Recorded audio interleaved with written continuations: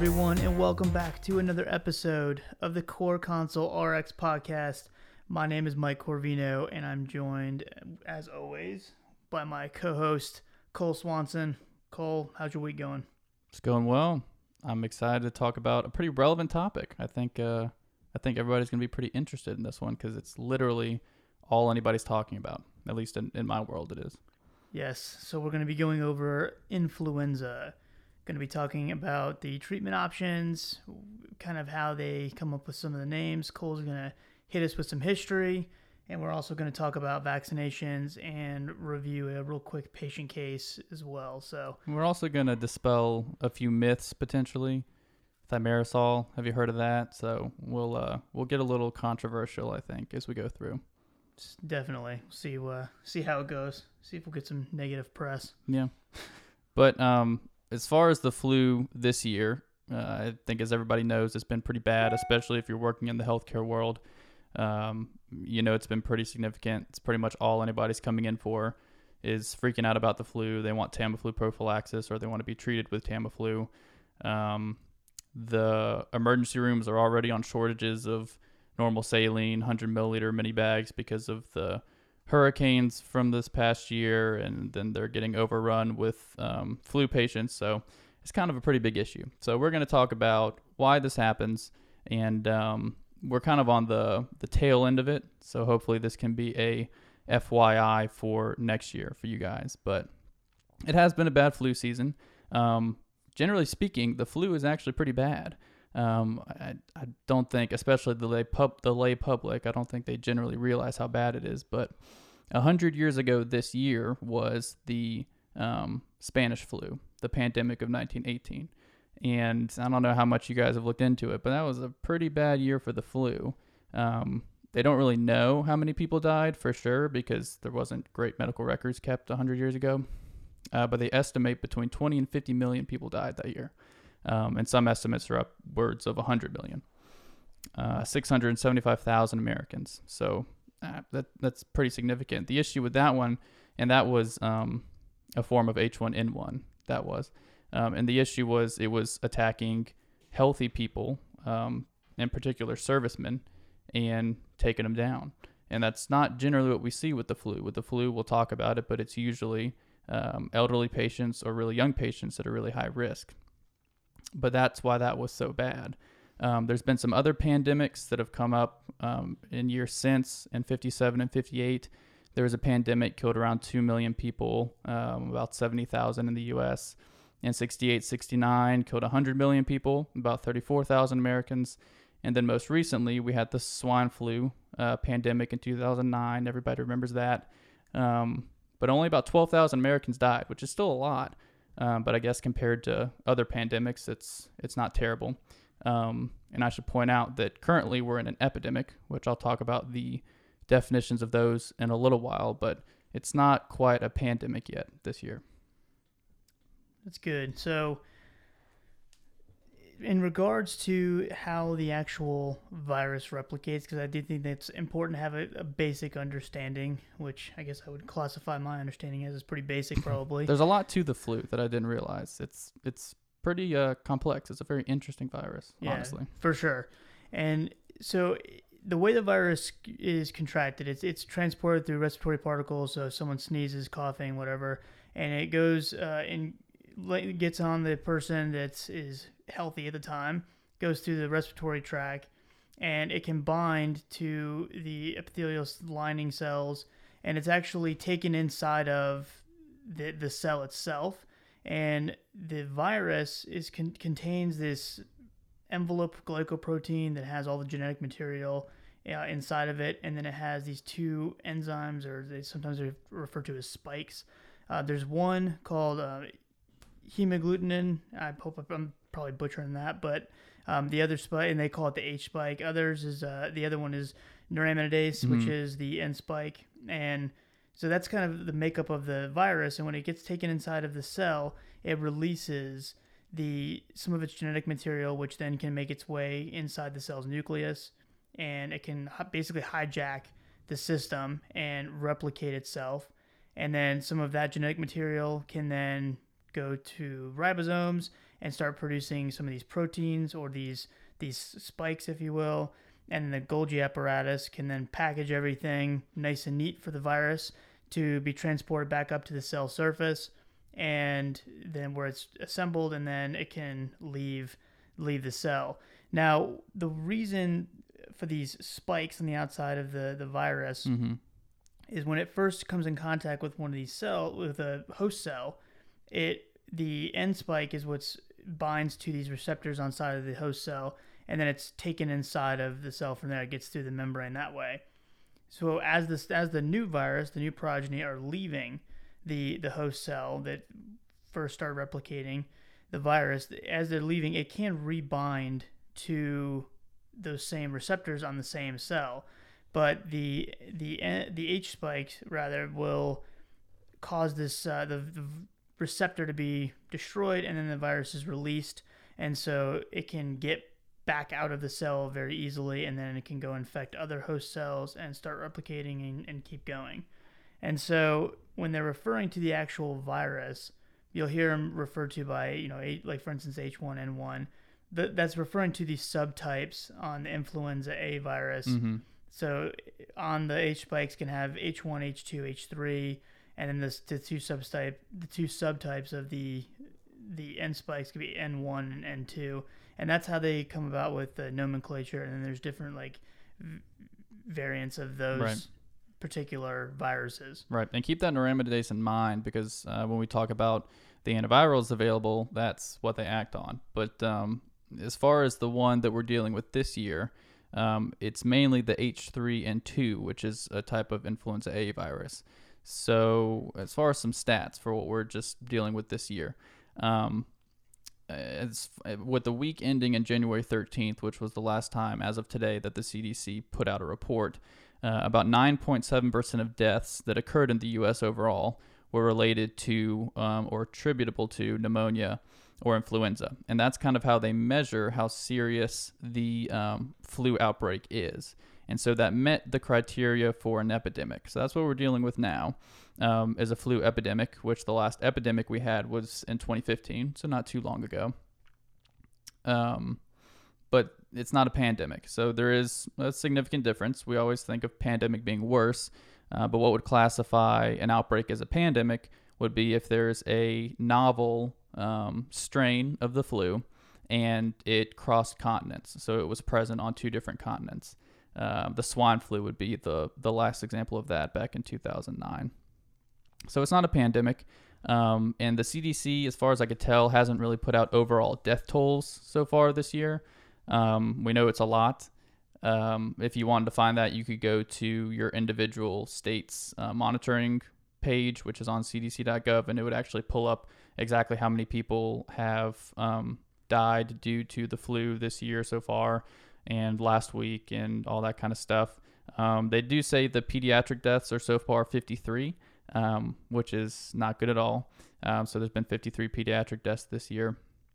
They also mentioned that the rates of doctor visits for influenza-like illnesses are over 3 times higher than normal. As of the week ending January 13th, they were about 7.1%, whereas baseline's about 2.2%. So, yeah, we're dealing with a pretty serious flu season. Hopefully it's on the tail end and it's coming to an end. But that H3N2, about 90% of the diagnosed cases that they subtyped have been H3N2 as opposed to a different influenza A or any influenza Bs. Those are a lot less common this year. Okay, and I gotta retract what I just said about the mechanism because I actually misspoke. So it's actually the H spike that's responsible for attaching to the host cell receptor. So for all of you who are just losing your minds at my telling you the wrong thing, don't email us. I caught it, so I realized what I said after I said it. So make sure you recognize that the H spike is what actually binds to the receptor, and then again, if it's leaving the host cell, it still can bind to the same receptor, which would essentially trap the virus and be pulled back into the host cell. But that neuraminidase is what's responsible for cleaving that host cell receptor and allowing the virus, the new virus, the virus progeny, to be transported to another part of the body to infect another cell. That makes sense. So yeah. And so that's the pathogenesis of the flu. But how does it generally look? And why is it seasonal? That's one question that actually was asked of me in the pharmacy. Why does it occur during these colder winter months? And it turns out there's not really a good explanation for it. There's some theories, but they don't know for sure why. Like I said, it's a very complex virus, and it literally mutates and changes every year. One of the theories is that around wintertime, fall, winter, when it's colder, it's less humid, and the droplets are able to thrive a little bit more. In a humid environment, the droplets from someone who's contagious might bind to water in the air and become heavy or too big to infect. But in the cold and dry climate, they're much more contagious. And like you said, that's usually how it's transmitted. There is a chance that you could get it from touching if someone has recently coughed or touched something with a contagious hand, but it's more often spread through talking or interacting or hugging or, kissing, whatever, someone who's contagious. And as far as presentation, people frequently present differently, but basically you could be contagious up to a day before you actually have symptoms. And for about 5 to 7 days after becoming sick. Some people are shorter than that. Some people are longer.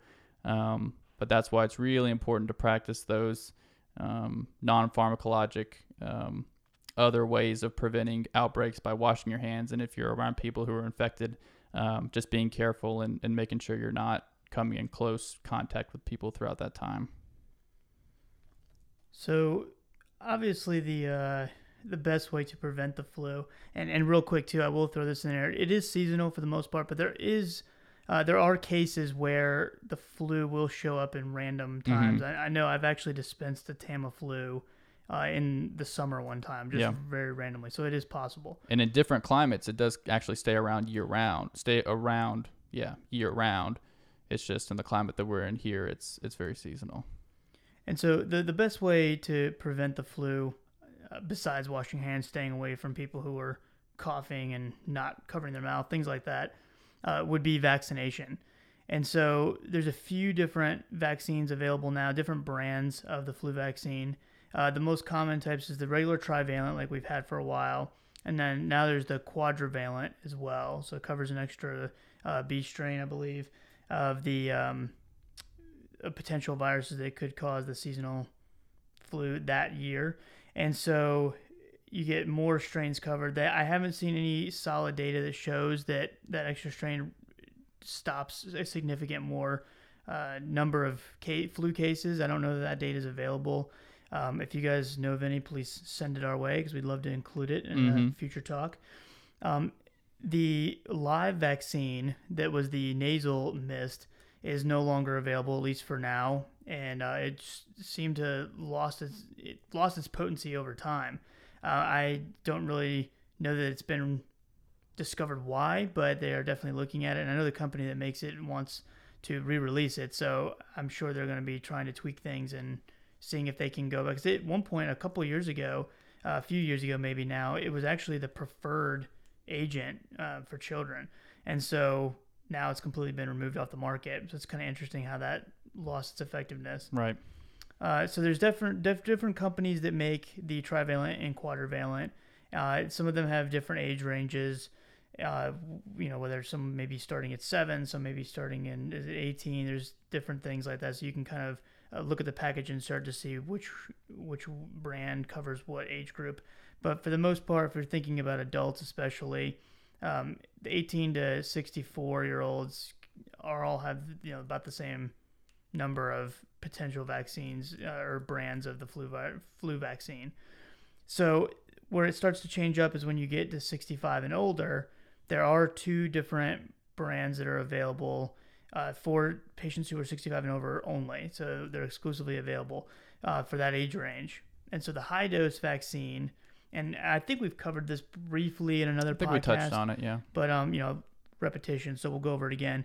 The high dose, Fluzone high dose, is basically 4 times the antigen that a regular trivalent vaccine has, and so you get a higher dose because the thinking is if you have a waning immune system as you get older, hopefully if you give more of the antigen, you get more of an immune response, makes it more immunogenic. And the other one is called Fluad, which is still a trivalent vaccine, but they have a squalene emulsion adjuvant that's added to it. And the thought process there is that the adjuvant can make the vaccine more immunogenic and give a better immune response. So when these have actually been studied, Fluad was compared directly to the influenza vaccine, the trivalent vaccine, and it was found to be non-inferior, which is great. However, it didn't meet the criteria for superiority. And so it is approved only for patients 65 and over, but it's basically the same as giving them a regular trivalent vaccine. And one of the concerns is the squalene emulsion could potentially cause some more localized reactions and things like that. So a lot of people will opt to just get the regular trivalent vaccine or administer the trivalent vaccine if you're picking the brand for the patient. Mm-hmm.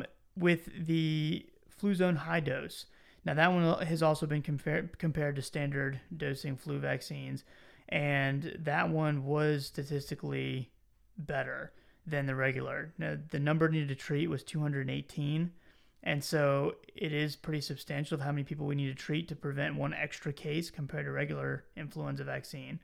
But when they did a cost-benefit analysis, I believe around 2014 or so, they did a cost-benefit analysis, and it was shown to be cost-effective because realistically the cost difference isn't that much between the regular and the high dose. And so if you can keep one person out of the hospital, then it does seem to be a cost-benefit for sure. even Medicare patients. So obviously 65 and over, most of them are going to have the vaccine under the Medicare. So know that there's a difference between the vaccines and know why you're picking one over the other. Hopefully we'll have more data soon showing whether or not the quadrivalent is really worth the little bit of extra money. It's not much more, maybe like $7 or $8, $9, something like that. But hopefully we'll have more data with quad. And then the other thing to consider is I'm very curious to see within the next 5 to 10 years, if even that long, they don't start recommending a second dose every season. I think so. I have seen some people discussing whether or not the vaccine kind of weans over the course of the season, but the problem is we don't really know when it's going to be in full swing. So the CDC wants us to get the vaccine around October or before October 31st. I would say Halloween. Right. But what if the flu season like this year doesn't start until now? Right. Then maybe that vaccine is kind of weaned a little bit and we don't have the same protection as we did if we started getting flu cases in November. Right. There was one of my professors, Dr. Wayne Wirt, and you'll hopefully get to hear from that brilliant man here pretty soon, a couple weeks, because he's like a genius. So we're really trying to get him on here. He was telling me about a provider he had seen one time that was giving himself 3 flu shots a season. He'd give one in August, one in December, and then one again in February to make sure he was covered. So zero evidence to provide to support that, but I just thought that was pretty funny that he was kind of experimenting on himself. Yeah, and I mean with that Spanish flu, it hit in the fall, so you really never know. And this year, like you said, it hit in the spring. So. Yeah, so it'd be interesting to see if once more and more data is collected, more research is done. I'll be curious to see if they actually present a recommendation for possibly getting 2 different doses of the flu vaccine per season. We'll see. And then there's going to be a lot of pushback from people who are saying that the CDC is just recommending that for financial purposes and things like that, which obviously will bring the drug companies more money and all that stuff. So it's going to be a lot of political things thrown in there too, but we'll see. Yeah. And before we get into controversy, I did want to mention, so the trivalent, just so you know, covers H1N1, H3N2, which is influenza A, and then it covers a strain of influenza B. The quadrivalent just adds on one extra coverage for a strain of influenza B. That's basically what it does. So now, the flu vaccine. Oh, how it remains controversial for whatever reason. So we know as healthcare professionals that, or generally as healthcare professionals, we're going to recommend it to virtually anyone who it's okay to give it in. But the public doesn't always see it that way. especially when their PubMed is Facebook. So as far as the effectiveness, a lot of people will say, well, it's not worth getting because it's not even effective. Okay, so it wasn't the most effective this year. The CDC hasn't actually put out anything official, as far as I could tell. If you know, let me know. For this year of how effective it was, some people are estimating 30%, which wouldn't be that terrible. Canada is estimating that their flu vaccine was about 10 to 20% effective. And the CDC says that on a normal year, it's going to be about 40 to 60% effective. So obviously it's lower than we want. But still, if I'm looking at, well, I might have to take 3 days off work and lose that income or take sick days or whatever, I think it's worth it for me to get a flu vaccine that's probably going to be free. If I'm an elderly patient who's high risk for pneumonia, or I'm a parent who knows that my kid is high risk for complications from the flu, I think it's going to be worth it to decrease my chances by 20% even on a low year. Not only that, they've shown that if you do get the vaccine, that your symptoms will potentially be milder than if you hadn't gotten the vaccine. So there's a few little points that you can give, because you're always going to get those patients who've done their research and they're so educated, and they're going to spit all this stuff out at you. And a lot of times the easiest thing to say is, well, the CDC recommends it, so get your flu vaccine. But there's actually data behind it. So that's probably the less controversial portion. Then there's thimerosal. So basically, thimerosal is a preservative that they have traditionally put in the flu vaccine, obviously to prevent microbial growth. And there's a lot of controversy around it for a couple of reasons. One, people look at it and say, wait a minute, this stuff is loaded down with mercury. We know that mercury is bad for you, so the CDC must be trying to kill us. I don't think so. The other one is that the flu vaccine, and potentially because of thimerosal, may cause autism in children. So let's talk about that for a second. Thimerosal is metabolized. One of its metabolites is a form of mercury. That being said, there's actually two different forms of mercury readily available. And for some reason, I'm having a lot of trouble saying the word mercury. I don't know why. We'll work on it. Yes, I'm working on it.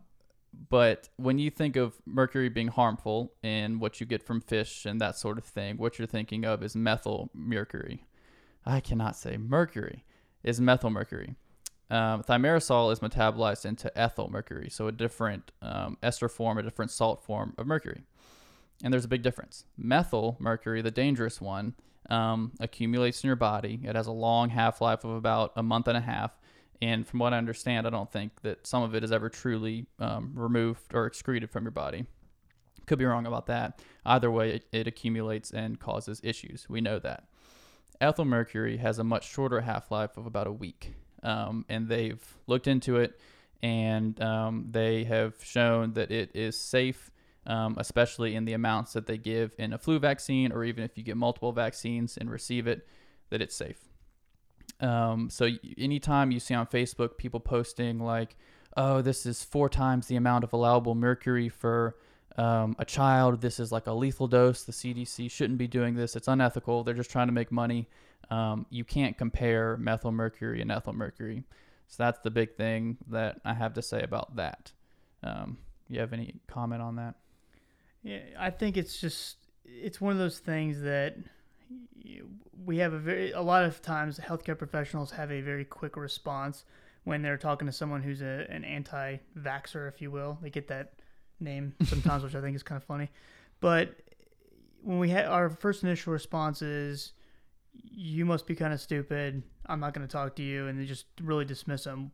The problem is a lot of these patients, or these people who are consider themselves or are considered anti-vaxxers, like, they're not necessarily coming at it from a bad point of view. Mm-hmm. And so I think it's really important on how we address the issue, and to make sure that we don't automatically dismiss or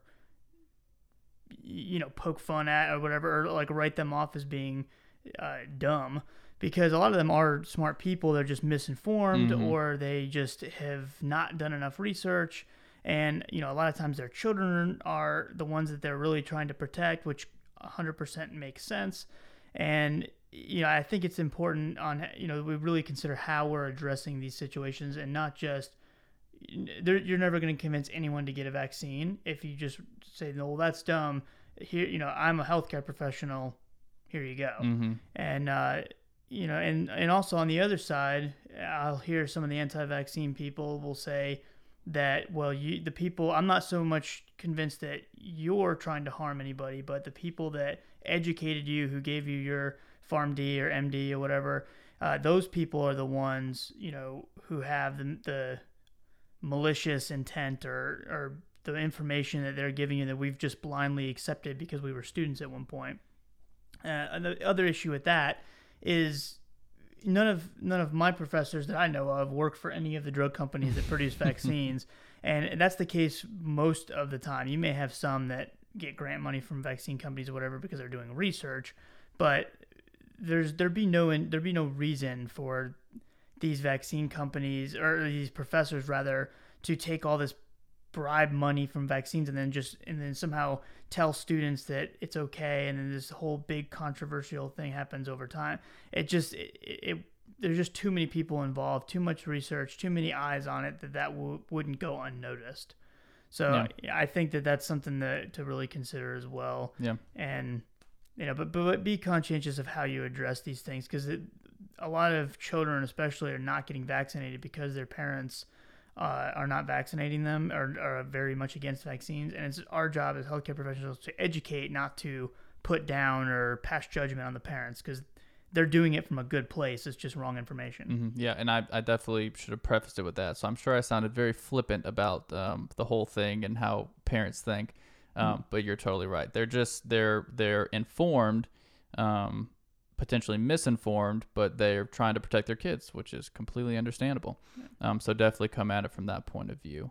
And I don't think you were flippant. I was that's my normal response. I think my natural response is to be annoyed, and so I have to fight against it. So that's why I'm bringing it up, because I know that's an issue that I've dealt with in the past and caught myself automatically going there in my own head. So sure. And it's important, for us to be able to, because we get questions asked to us, and I think the best thing is to be, for you and for the patient, is to be well informed. That way you can answer quickly and confidently, because anytime you have to think or hesitate or look it up, then they're always going to assume that they know more than you, and then they're going to take which sometimes they might know more than you, and then they're not really going to take your recommendation well. So it's important to be knowledgeable about it and be able to say with confidence, yes. So, I mean, if you don't want to vaccinate your kids, you don't want to vaccinate your kids, but they've done studies showing that the mercury or the ethyl mercury that's in for the flu vaccine is not harmful to humans. Now, as far as the autism thing, so that's another concern, and they attribute that to the thimerosal also in a lot of ways. And so the CDC has looked into it. They haven't found any correlation. The World Health Organization has looked into it in multiple different epidemiologic studies in Europe, and they haven't found anything. And a lot of the concern came with, well, these kids are getting all these vaccinations when they're young. It's just building up so much that it's causing issues down the road. So the MMR vaccine has never contained thimerosal. The varicella chickenpox vaccine, the inactivated polio vaccine, and the pneumococcal conjugates, they've never contained thimerosal also. So the main one is the flu vaccine. So there's not like all these vaccines have this preservative that could potentially cause this issue. So that's one thing. The other thing is that they haven't really shown in any study that it is going to cause this issue. Another thing is that there's now thimerosal out of pretty much all vaccines that kids have, and the rates of autism are still climbing. That could be because of, different ways of diagnosing these days and all that kind of stuff. But still, it's not like it's completely falling off the map because we've taken thimerosal out of vaccines. And that's the thing that I always address when someone brings that up. It's not just the fact that, oh, well, now we're giving these vaccines, so now we're seeing an rise in autism. We didn't have a term for autism not too terribly long ago. We didn't know that there were certain degrees of it. There's been so much research and advancement in that area that there's probably more cases of it because we're able to find a definitive diagnosis for these patients now, and then help them get treatment or adjust the way that they learn or however it is. And we actually have a term now, a diagnosis for it, whereas before we maybe didn't, and so it wasn't documented as someone having autism. Yeah, and they're reclassifying things like Asperger's is no longer a thing anymore. It's reclassified as somewhere on the autism spectrum. And if you're a pediatrician or you work with pediatrics, you see that a lot more now. Kids being diagnosed with autism, or they're on the autism spectrum. It's kind of similar to how ADD and ADHD meds are just like way over. I mean, I don't know if maybe they need them, maybe they don't a lot of the times, but we're filling a whole bunch of them, more than we ever have before. So it's definitely changing as far as child psychology goes. Things are changing with diagnosing, things are changing with treatment, and so it's really difficult to attribute that to just flu vaccines or vaccines in general. Right.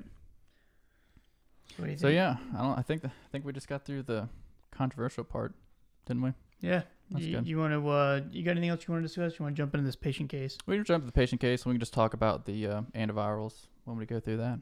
Cool. Yeah. Do you want to do the patient case first and talk about the antivirals as we go through them? Sounds good. All right. So for the patient today, we have AB, is a 65-year-old man who presents in mid-January to an urgent care facility. Complains of a 24-hour history of fever that has been up to 103 degrees Fahrenheit. Also complains of fatigue and all over body aches. The patient has not been able to keep food down for the last day or so and is still able to drink some water, but just no solid food.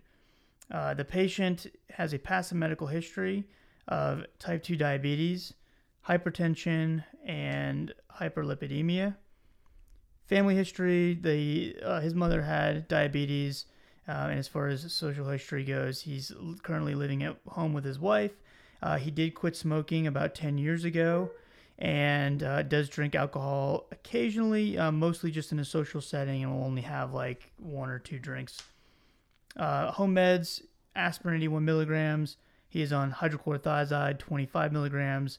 Glyburide 5 milligrams, daily metformin. He is doing 850 milligrams twice daily, and he is also on Crestor 5 milligrams. So the patient again is complaining of having fever, fatigues, body aches, and also saying that he's got a non-productive cough. His labs are all checking out, except his BP is 150/92, and he says that his blood pressure fluctuates between that and around 140/90 pretty regularly at home. And chest x-ray came back negative for pneumonia, and there was, like I said, none of his labs were really out of the ordinary. His A1C they checked as well, and that was a 7.1%. So he's right around goal for his A1C. Cool. So basically, if you've been working in clinics anywhere for the last few weeks, this dude is pretty much screaming flu. Right. So gets a rapid influenza test, and comes back positive. So now we're going to treat the patient. Yeah. So we can treat, and he's healthy enough to where we could treat him outpatient and let him go. Right. Doesn't have to be hospitalized. No complications with pneumonia. Though he is 65, so that's a high-risk age group. The hospitalizations are by far the highest in 65 and older, and they're pretty high in 54 to 65. But this guy, we're not going to hospitalize. So what are the some treatment options? What are we looking at? So the most common one that you'll see is the oseltamivir. And basically, that's going to block those end spikes. And that's Tamiflu. Exactly, Tamiflu. And then, so that's going to block those end spikes. And what that does is that as the virus can still replicate inside the first host cell. However, when it tries to leave the cell membrane and then go and find a new host cell to replicate further, so all the viral progeny to try to exit the cell, it will bind to those cell surface receptors again, but there's no way for the neuraminidase to actually cleave that connection and allow those viral progeny to leave. So it stays stuck on the host cell. And even though there's multiple viral progeny, they kind of die off with that cell because they can't find a new host cell and replicate further. Mm-hmm. So it prevents essentially viral replication and spreading to other cells. Exactly. And then a lot of times they, you'll see Tamiflu, and then they will also just give like something to treat the symptoms as well. So you'll see a lot of like bromfed, brompheniramine, and then pseudoephedrine as well. The cough and cold type products. And then you will see sometimes something for nausea if the patient is vomiting pretty bad. Mm-hmm. How do you feel about like the Tussinex, the hydrocodone syrups? I mean, if the patient has just a horrible cough and it's causing pain, things like that, then possibly. I think they need to be used short term for sure. Yeah. And you need to pay attention to the dosing as well. So like they have like Hydromet or Hycodan, which is the hydrocodone and the homotriptine, I believe is the antihistamine included in that. And it can be dosed more frequently than say like Tussinex. Whereas Tussinex has an extended release formulation, so it should only be being dosed twice a day. And I have seen recently where some providers were trying to dose it 4 times a day, not realizing that it was the extended release formulation. So if you are going to prescribe a Hycodan or a hydrocodone-based cough syrup, then I think it's definitely a good idea to figure out which one you are and what the dosing looks like. Definitely. And yeah, like you said, short term, I mean, I definitely like to keep it to 3 days or so, especially with the issues we're already having with opioids in general. But things, especially for cough, apparently they don't really work very well in general. Yeah. So keep that in mind too. And there's another brand. It's only available as a brand name, but it's called Tuzistra, and it's a codeine and chlorpheniramine, whereas Tussinex is hydrocodone and chlorpheniramine put together. And so the Tuzistra is taking the level of the opioid down a little bit, and so it's no longer a C2. And maybe an option if you are worried about the patient being released on a C2, or in some states where, let's say, a nurse practitioner can't prescribe a C2, that might also be a good option as long as their insurance will cover it, being brand name only. Very true. And but like we said, Tamiflu is definitely going to be the most common. There's also Zanamivir, which is Relenza. It's actually a inhalation. And there's a Paramivir, which is Rapivab, and that's an infusion that they would probably only give in the hospital. Generally, Tamiflu treatment dose is 75 milligrams twice a day for 5 days. And this guy, did you say he was living with his mom? Wife. So, you might give his wife 75 milligrams once a day for 10 days. That's the prophylactic dosing. Generally, so this guy presented, I think, 1 day after symptoms. So within 24 hours is the best time. That's when you're going to see the most benefit. But you can have good benefit up to 48 hours after symptom onset. Basically, generally, what is Tamiflu going to do? Probably decrease your flu days by about a day. Some people might be like, well, that stinks. That's not very good. You got to do kind of a cost benefit analysis there. If that's going to keep you at work for 1 extra day and you've got to pay $80 for the prescription, it might actually be worth it. But if you're young and otherwise healthy and it's not going to keep you away from work as long as you're not contagious, maybe it's not, maybe you don't want it. So we'll let the clinicians make that decision.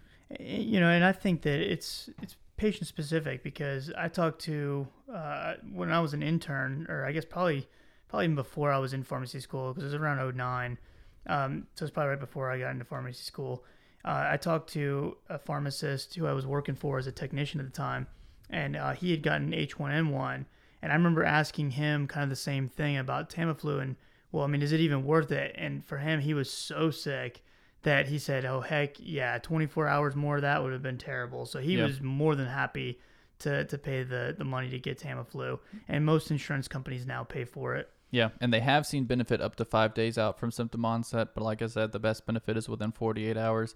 And if it doesn't, not only does it decrease your flu days, but it also improves symptoms overall, potentially. So that's not just what they say, but there was a trial done comparing Tamiflu 75 twice a day for 5 days to Tamiflu 150 twice a day for 5 days to placebo.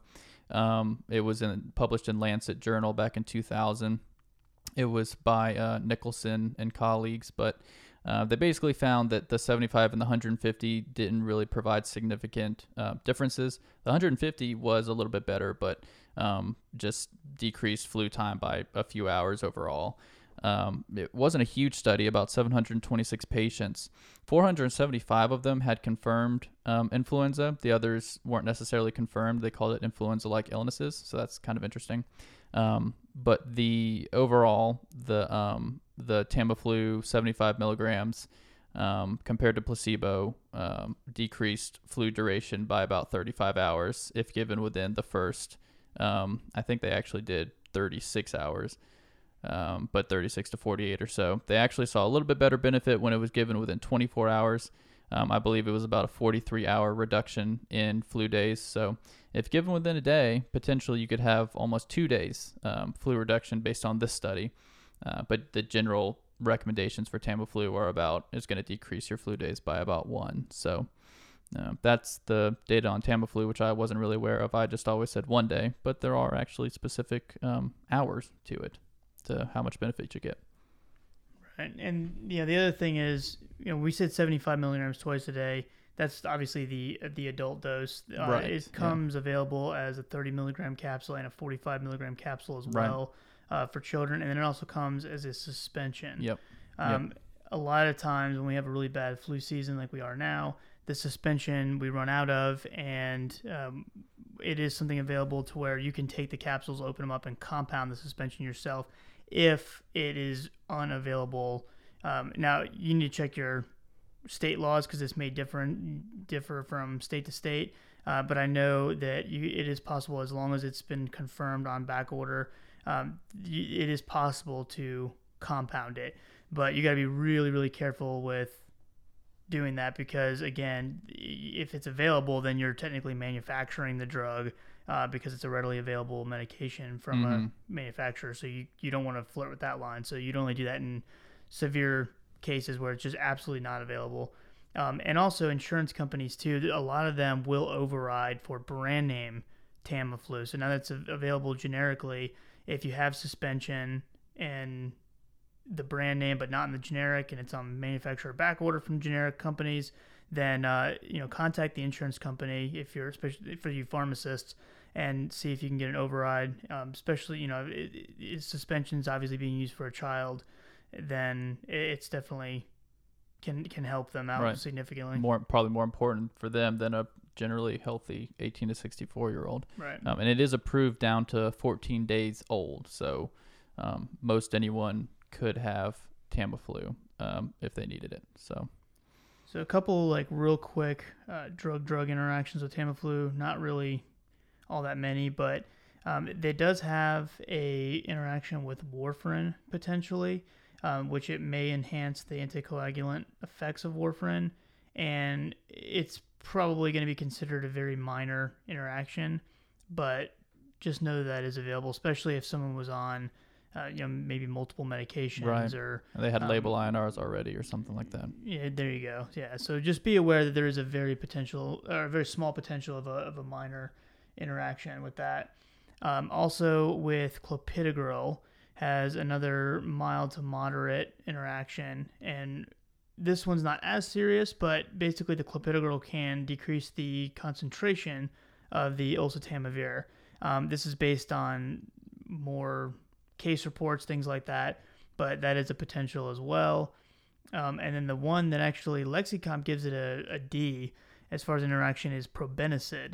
So we don't really see too much probenecid being used anymore, but they actually recommend considering a change if a patient is given oseltamivir with probenecid, either at least reducing the oseltamivir dose, if probenecid is given at the same time.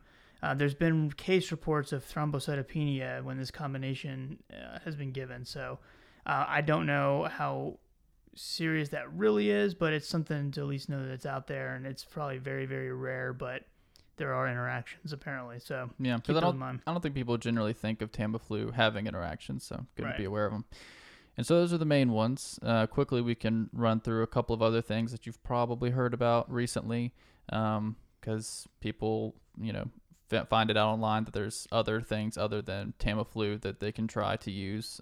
One is elderberry, and the other is oscillococcinum. You want to talk about elderberry? Yeah, so elderberry has some trials. They're all very small. It doesn't seem to be all that effective when they look at it from a clinical trial standpoint. There are people who will just absolutely swear by it as far as their own personal case study, but the data is not really all that great as far as backing it up. And the other thing to consider, and this gentleman actually would be an issue for him, is it does potentially interact with sulfonylureas. So this patient has an A1C of 7, so we know he's around goal, so his blood glucose is where we would want to see it. He's also on glyburide sulfonylurea, and so if this person was taking elderberry as well as his glyburide, especially if he's taking it while he's sick like this, he would be potentially at risk for hypoglycemia because he's taking sulfonylurea, which is going to lower your blood glucose regardless of whether or not you ate. And you combine that with elderberry, which could potentially lower your blood glucose as well, and he could have some hypoglycemia. So keep that in mind. Evidence is, okay. Other than that, I think it would be generally probably okay to take. It's not going to hurt them necessarily to try elderberry, but I wouldn't put too much faith in its effectiveness. And as far as over-the-counters and herbals go, it's actually not that bad of evidence, when you look at it. But like you said, they're small studies. So an interesting option, but especially if you're a patient, always run this by your doctor or pharmacist so they can check out what you're on and make sure that there's not going to be any issues. Same with oscillococcinum. So this one's a little bit different. What it is a homeopathic medication. I won't go too far into what homeopathic medications are, but they are distinctly different from conventional medications. They have a whole different idea of how they work, basically. The idea behind them is like cures like. So basically something that can cause or elicit symptoms, if you take it in really teeny tiny amounts, diluted like a whole bunch, that it actually supports your body's adaptive immune processes to prevent those symptoms from happening. For instance, if an onion, when you're cutting it, causes runny nose and itchy, watery eyes, then if you take itsy bitsy tiny pieces of onion diluted to like the nth degree, then it'll actually help prevent issues from, let's say, allergic rhinitis or something like that. So that's the idea behind it. Oscillococcinum, they actually did a Cochrane review. Like I said, obviously it's supposed to prevent and treat flu symptoms. They actually did a Cochrane review back in 2000. They looked at 4 studies. One was for the prevention of influenza, 3 of the other ones for treatment of influenza. Basically, the results weren't great. As far as prevention, it was no different. As far as treatment, it wasn't really considerable either. I think the best they could find was that it might decrease flu days by like 0.28 days, which is like 5 or 6 hours. So, it's a review of some other trials. So probably not worth the money in my opinion. But the good thing about homeopathic medicines is that because they're so dilute, generally they're not going to interact with any other medications. So you could confidently say that it's probably safe for most any patient. That being said, they don't usually study homeopathic medications with conventional medicine to see if they interact. So you never really know, but generally I subscribe to the fact that they're generally safe, but not necessarily effective. So I don't even know if I'm pronouncing that right. Oscillococcinum. Does that sound okay to you? Sounds good. Let me know if I botched it. And I think, and by the way, too, disclaimer, we're not advocating for putting onion droplets in your eyes. Yes, don't do that. That was an example. So yes, and by the way, usually they're sublingual tablets. Under the tongue. So yes, not in your eyes. Don't put onions in your eyes. And don't compound them either. For your eyes. Cool. So yeah, that's some of the stuff you definitely will probably see during the flu season. But yeah, anything else you want to add? Not really. I mean, his we don't have to go through his other stuff, but his blood pressure was a little high. But the main thing you're going to be focusing on today with this visit is this guy's got the flu, so let's handle the flu, right? Right. And if we were going to change some things just to refresh the memory, he's on hydrochlorothiazide, so I would definitely recommend him switching to either clothianidone or indapamide. Sure. Those alone could be enough to get him down to a better blood pressure, and he would need something. He's got type 2 diabetes and some other risk factors, so those are the two that are actually evidence-based. So indapamide or clothianidone would be my two that I would recommend, besides just evaluating him for maybe an ACE or an ARB, depending on his kidney function long-term and things. He's on the Crestor. He needs to be on a high-intensity statin based on his risk factors, so I would bump that up to probably 20 or 40. Or if he was going to change to atorvastatin, then 40 or 80 of atorvastatin. You mean? No, he's on the Crestor. Oh, is originally, he? Yeah, okay, gotcha. And so he has could switch to that, and then maybe the sulfonylurea I would definitely switch to a shorter acting, like glimepiride or something. Glimepiride is the longer acting, and so it would not be good for someone that's approaching the realm of being classified as elderly. Yeah. So I would probably avoid that one. But other than that, not too much. Yeah. And you could reassess his aspirin, not the most important thing, but he's getting up there. So I mean, but 65, it's probably fine as long as he's not high risk for bleeding. So right. Cool.